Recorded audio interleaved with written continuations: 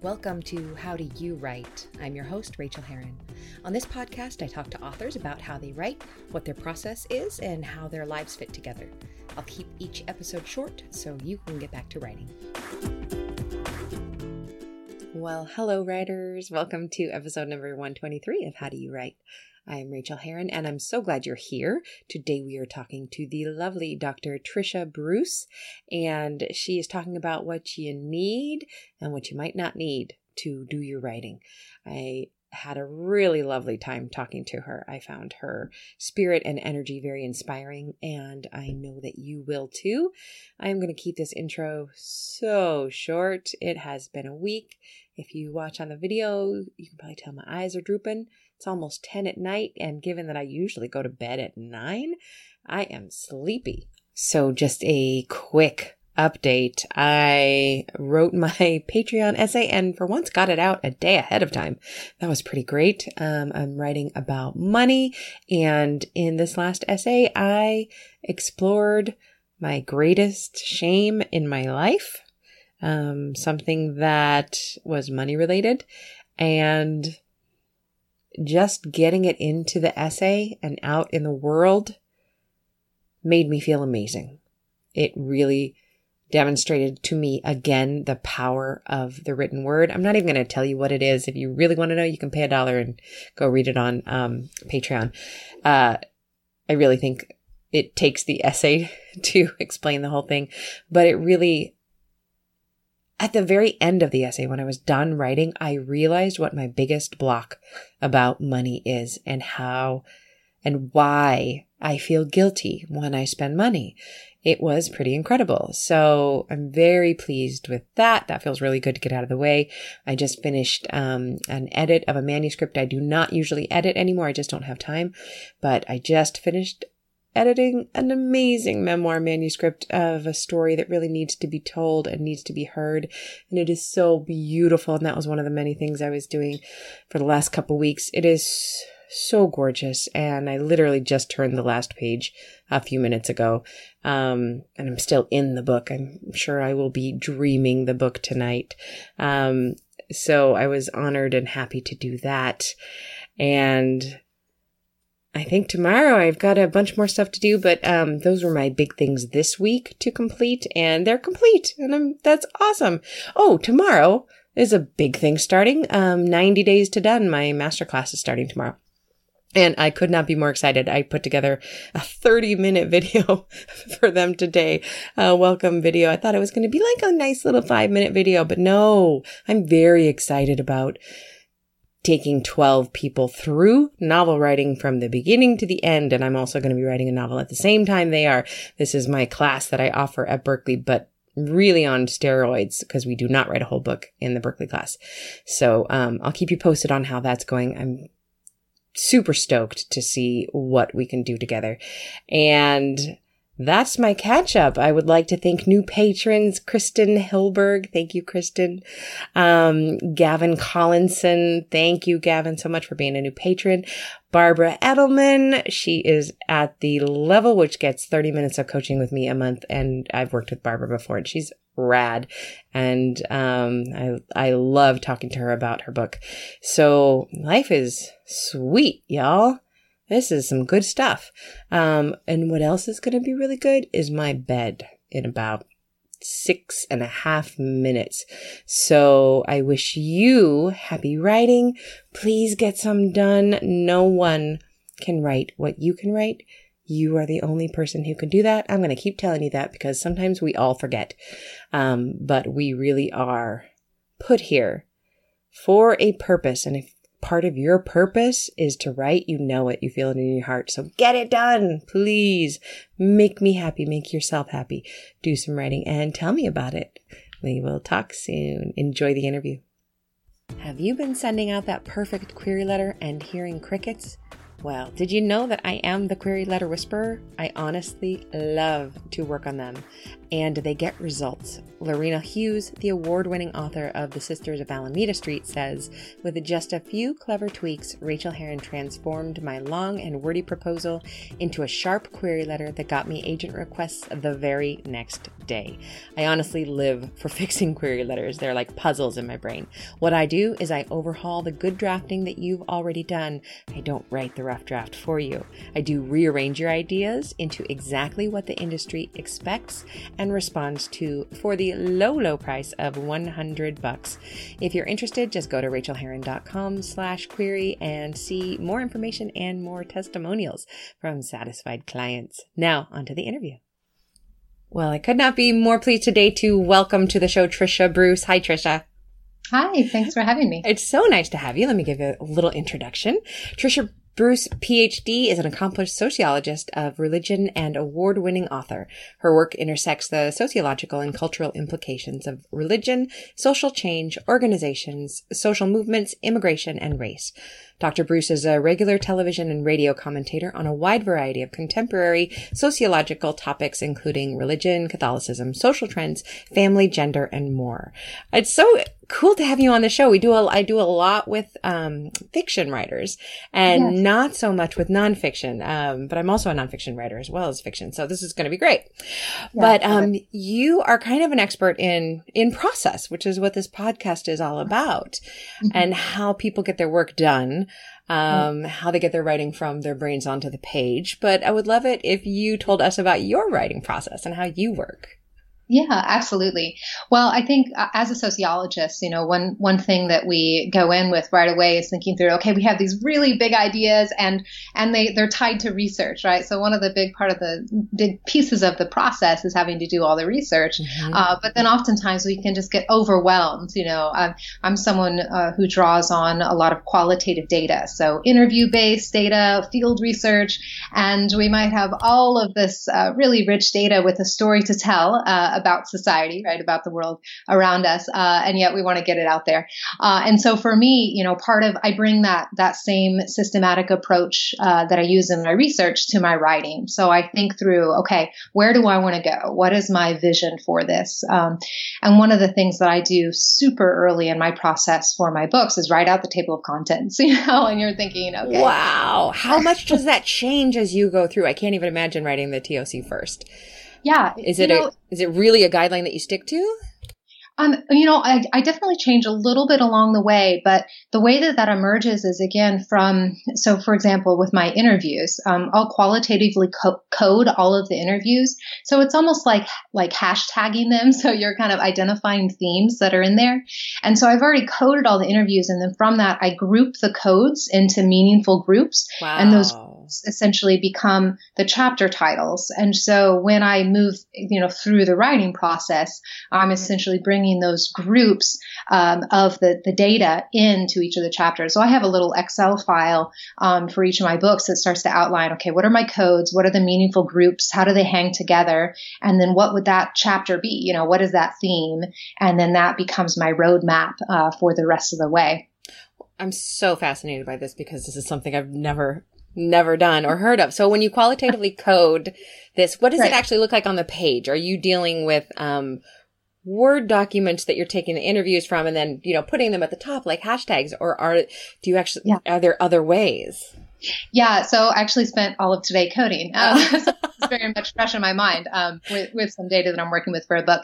But, there are different ways to do it. The old school paper way would be to print out all of your interview transcriptions or your field data. And then as you go through on the margins, literally you can write, okay, what are the themes? If someone's talking about family, then you might write family. And then every time family comes up in different interviews, then you would have that tag again. The way that I do it and that a lot of sociologists do it now is using computer-assisted qualitative data analysis. So I use a program called Atlas TI, and it really smooths out the process because then I can identify each of the transcripts that I've uploaded by various characteristics, whether it's, this is from a man that's 55 and white and lives in New York or something, and then match them each that way. And then again, I just go through systematically reading them, and then you can actually block a text or select a block text and then put whatever code it is you want to in there. And you can later combine codes or see how codes interrelate.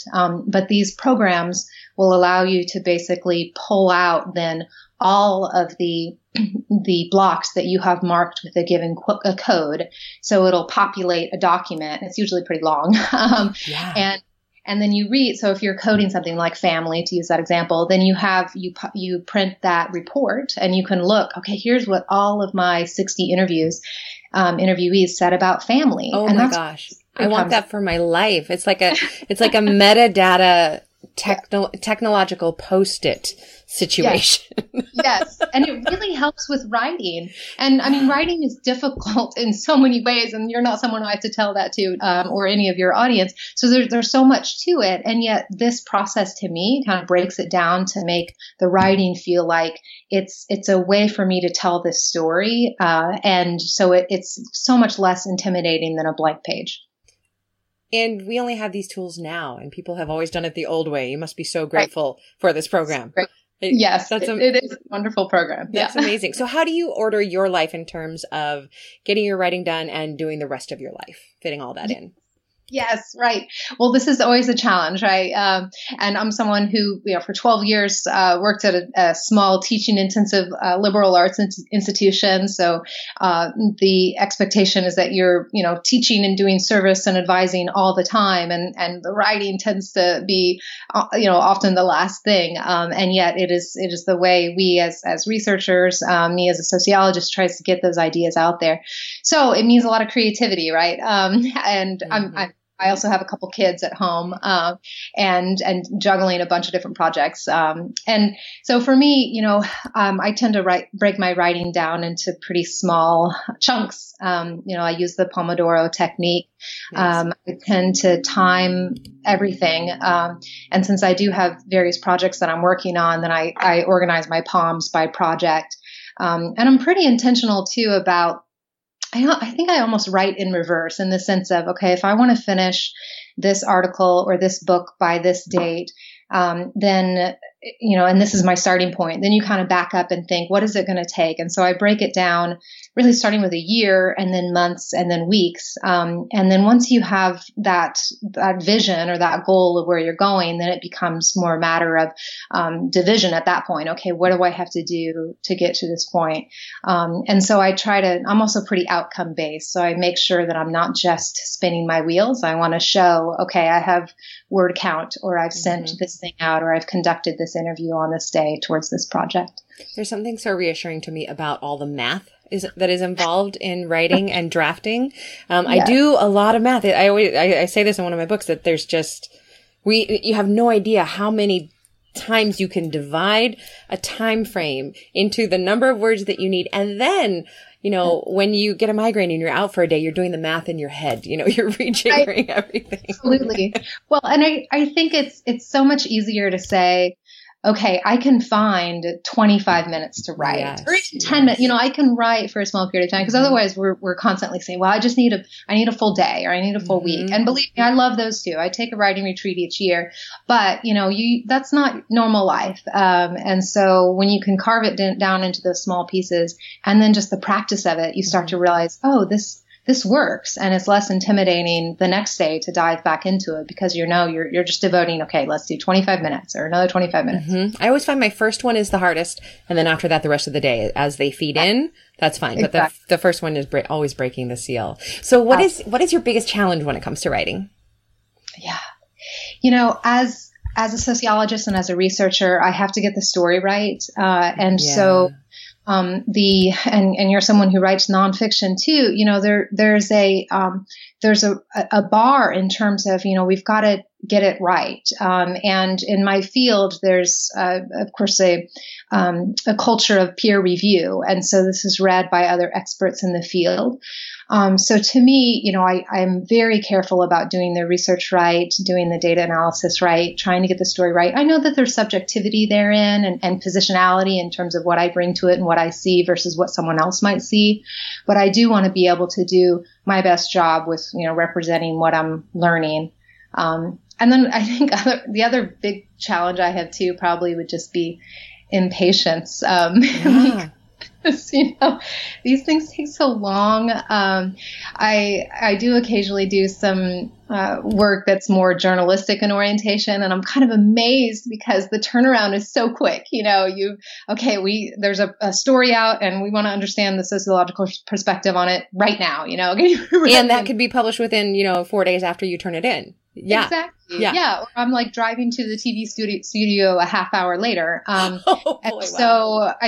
I mean, this is what usually happens. Yeah. And so, which is great because then I feel like, okay, all this research that I just have at the ready and I can use that. But for my books and my bigger projects that really matter to me, it takes a long time, and you have to be committed to it and then recognize, okay, this is a long-term game. And it's, each of these palms, is getting you closer to it. It's like, the sage writing device we hear about, it's like driving, in the night with your headlights. You can only see as far as the headlights, but you eventually get the whole way. For people who might not know what Palms or Pomodoros are, we've talked about them before, but it's an app, and it's a way of dividing up your time. You work 25 minutes with a timer, and then you take a 5-minute break, or a 15-minute break if you need a longer one. So, and they're wonderful. So what is your biggest joy when it comes to writing? I do this work, and I write because I love it. Something that really awakens me inside, just in terms of the actual process. But I write the stuff that I write because I feel like, and I hope that it will matter, in the world in terms of our, whether it's our self-conception or, the ways that we think about inequality or injustice. And so to me, I get really excited when, I hold my stuff in for a long time, and then at some point you release it to the world, right? And there's this moment of panic or fear. But then there's a moment of hope too. Like, okay, not only does this feel good because I've finished something and it's out there, but maybe it'll change, maybe it will, help people to think through, how do we live together? How do we build a world that is more, equitable or happy or, peaceful? And so, that's a hard joy to hold on to all the time, because usually I'm just in the midst of the actual writing. Right. But I know that that's possible, right? And I know that that's what I'm working towards. And I do see that through some of the work that I do too. It's a gift that we have as writers that I don't think we think about as often as we should, that we have the potential to change the world in a very real, direct way, more than, our friends who change the world in different ways. We get to do it through this particular medium that we love so much. And I really appreciate that you said that. Can you share a craft tip of any sort? Sure. Yeah, I think a couple of things that I think about, one, again, and I know folks on your podcast have shared similar thoughts in terms of, how do you stop in a way that allows you to start again? Yes. It's funny because I had a friend who was over for dinner a couple weeks ago, and he shared that his reverse shifter didn't work. Like he could not shift into reverse. He could only go forward. And so, thankfully park still works, so he could park and he could drive. And I said, how can you even drive? Like, I can't believe you're still driving this car. And he's like, no, he's an economist. He's like, no, my car's fine. He said, I just have to pay attention to where I park. You always have to park. I love this analogy. And in a way, so that then whenever he kicks it into drive, he needs to make sure he can go. Otherwise, he's going to be pushing his car, right? So I know we had a good laugh about this. And I think he might need a new car. But it did help me, because I was thinking, you know what, that's so smart, because you literally want to park on a downhill slope. You want to just be ready so that you can get into drive again. I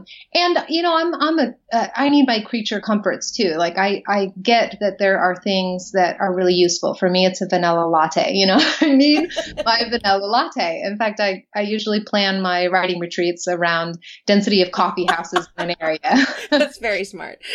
Yes. So, I think you recognize in yourself, okay, what do I need? And it's fair to have some of those. Hopefully the list isn't too long, but have a few things and then feel like, okay. And then you're ready to go. You're ready to start driving as soon as you hit the ground running again. I'm gonna concentrate on parking on a downhill slope from now on in my life. I just love that so much. Okay, so when you are with other writing friends, what is the thing in writing that you always come back to, the thing that you want to talk most about? For me, it's process, which is why I have this show. But what is it for you?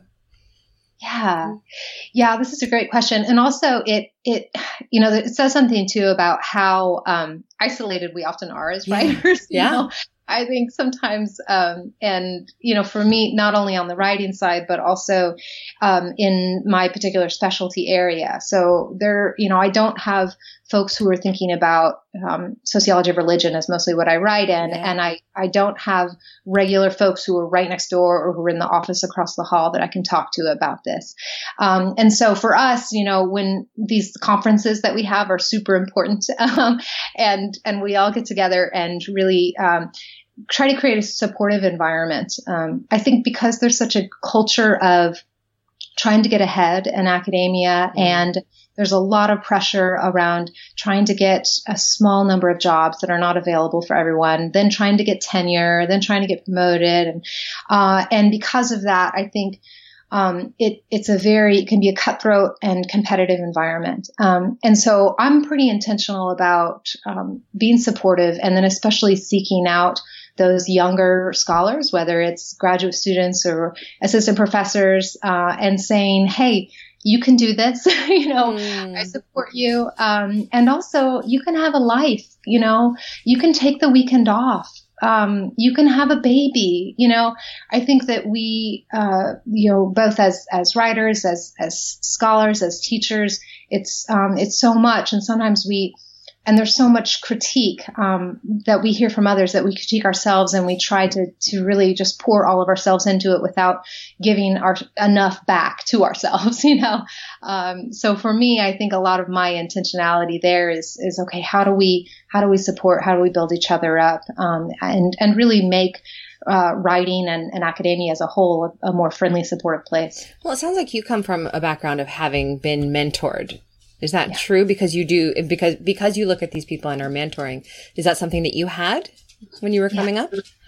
Yeah. I definitely had folks who saw in me things before I saw them in myself. There was a nun when I was in my church when I was growing up who, I knew I kind of wanted to sing, but she said, here's a microphone and you have a solo this Sunday. Oh. And I think, those kinds of intimidating spaces where someone says, I know you don't have the confidence yet in yourself, but I have the confidence in you. And those kinds of moments, I think, really stuck with me. And so when I think about, how do we build each other up? It comes back to those kinds of messages. How do we recognize, hey, we all have weaknesses, but we also have strengths, and we can build confidence through our collective strength. So I try to do that a lot as well. It's funny how those kinds of memories don't leave you either. I have very, very clear memories of the exact people who encouraged me in my writing career, from, my high school teacher to my favorite college professor to my favorite professor in grad school. And I never forget what they said to me on those moments that I thought, oh, I could, this is a dream that might happen. I could do this. That's awesome. It makes such a difference in our trajectory. I totally agree. And if we think about that, if we think about that one sentence from us, these are one sentence conversations that I remember, one sentence from you could change a life like that. That's wonderful. So what is the best book you've read recently, and why did you love it? Well, in terms of my own reading, I read a ton of things. But book-wise, probably most of them fall into the category of either just random self-help stuff or sociology. So I won't share the self-help side. Oh, I love the self-help side. I do too. But I don't want to drop too many hints on what I'm reading on that front. So, so on the sociology side, I think a lot of sociology books try to both, and some better than others, but try to be well written and also to convey an important message. And the one of the books that I read recently that I really enjoyed is one that's called, I actually have it with me, I pulled it from my shelf. It's called Palaces for the People and it's by Eric Kleinenberg, and he's a sociologist who lives in New York, and he writes about social infrastructure, but basically places like libraries and schools and gatherings, and how that matters to build community and reduce polarization and help us help each other. And what I like about how he writes it is that he's very much a part of the story too. He tells a story, he's in the story. It gives voice to others who are in the city, and some of the pain points of our redevelopment, urban redevelopment. And I think he effectively does that in a very readable way. Uh-oh, you froze. Hits on the important note, it's worth reading. That sounds okay. A lot of sociology is important, but it's not as well written. That's wonderful. Thank you for putting that on our list. And what would you like to tell us about yourself right now? Where can we find you? Tell us about your books. Tell us about any projects you're working on. Sure. Yeah, I've got a few different projects in the works right now. My website is TrishaBruce.com, so TRICIA Bruce, BRUCE.com. I'm on Twitter at Trisha C. Bruce, so I'll update folks there too. But I have a few different projects I'm working on, one related to the adaptive reuse of churches. So what happens to churches when they're no longer used for religious purposes or worship purposes? Fascinating. Yeah, and I've actually done some interviews with folks around the globe on that one, so I'm pretty excited about that project. So cool. Yeah, and then co-writing a book on Asian American Catholics with a couple colleagues based on some research that was commissioned for the USCCB a couple years ago. And then I have a big new project on Americans' abortion attitudes. So that one will be, I think, interesting as well and difficult. That makes you sound pretty fearless. Yeah, because I hope so. You're treading into very emotional, volatile waters, and as a sociologist, that must be such an interesting thing to do. It is, but I think we can't shy away from the hard stuff, and I think sociology gives us tools to be able to navigate really difficult topics. It has been so delightful talking to you. Yeah, likewise. Enjoyed the conversation very much. Wonderful. Thank you so much for being on the show, and we will keep an eye out on what you are doing in the future. Great. Thanks so Trisha. much. Bye-bye. Bye. Thanks so much for joining me on this episode of How Do You Write? You can reach me on Twitter, Rachel Herron, or at my website, rachelherron.com. You can also support me on Patreon and get essays on living your creative life for as little as $1 an essay at patreon.com/Rachel, spelled RACHAEL. And do sign up for my free weekly newsletter of encouragement to writers at rachelherron.com/write. Now go to your desk and create your own process. Get to writing, my friends.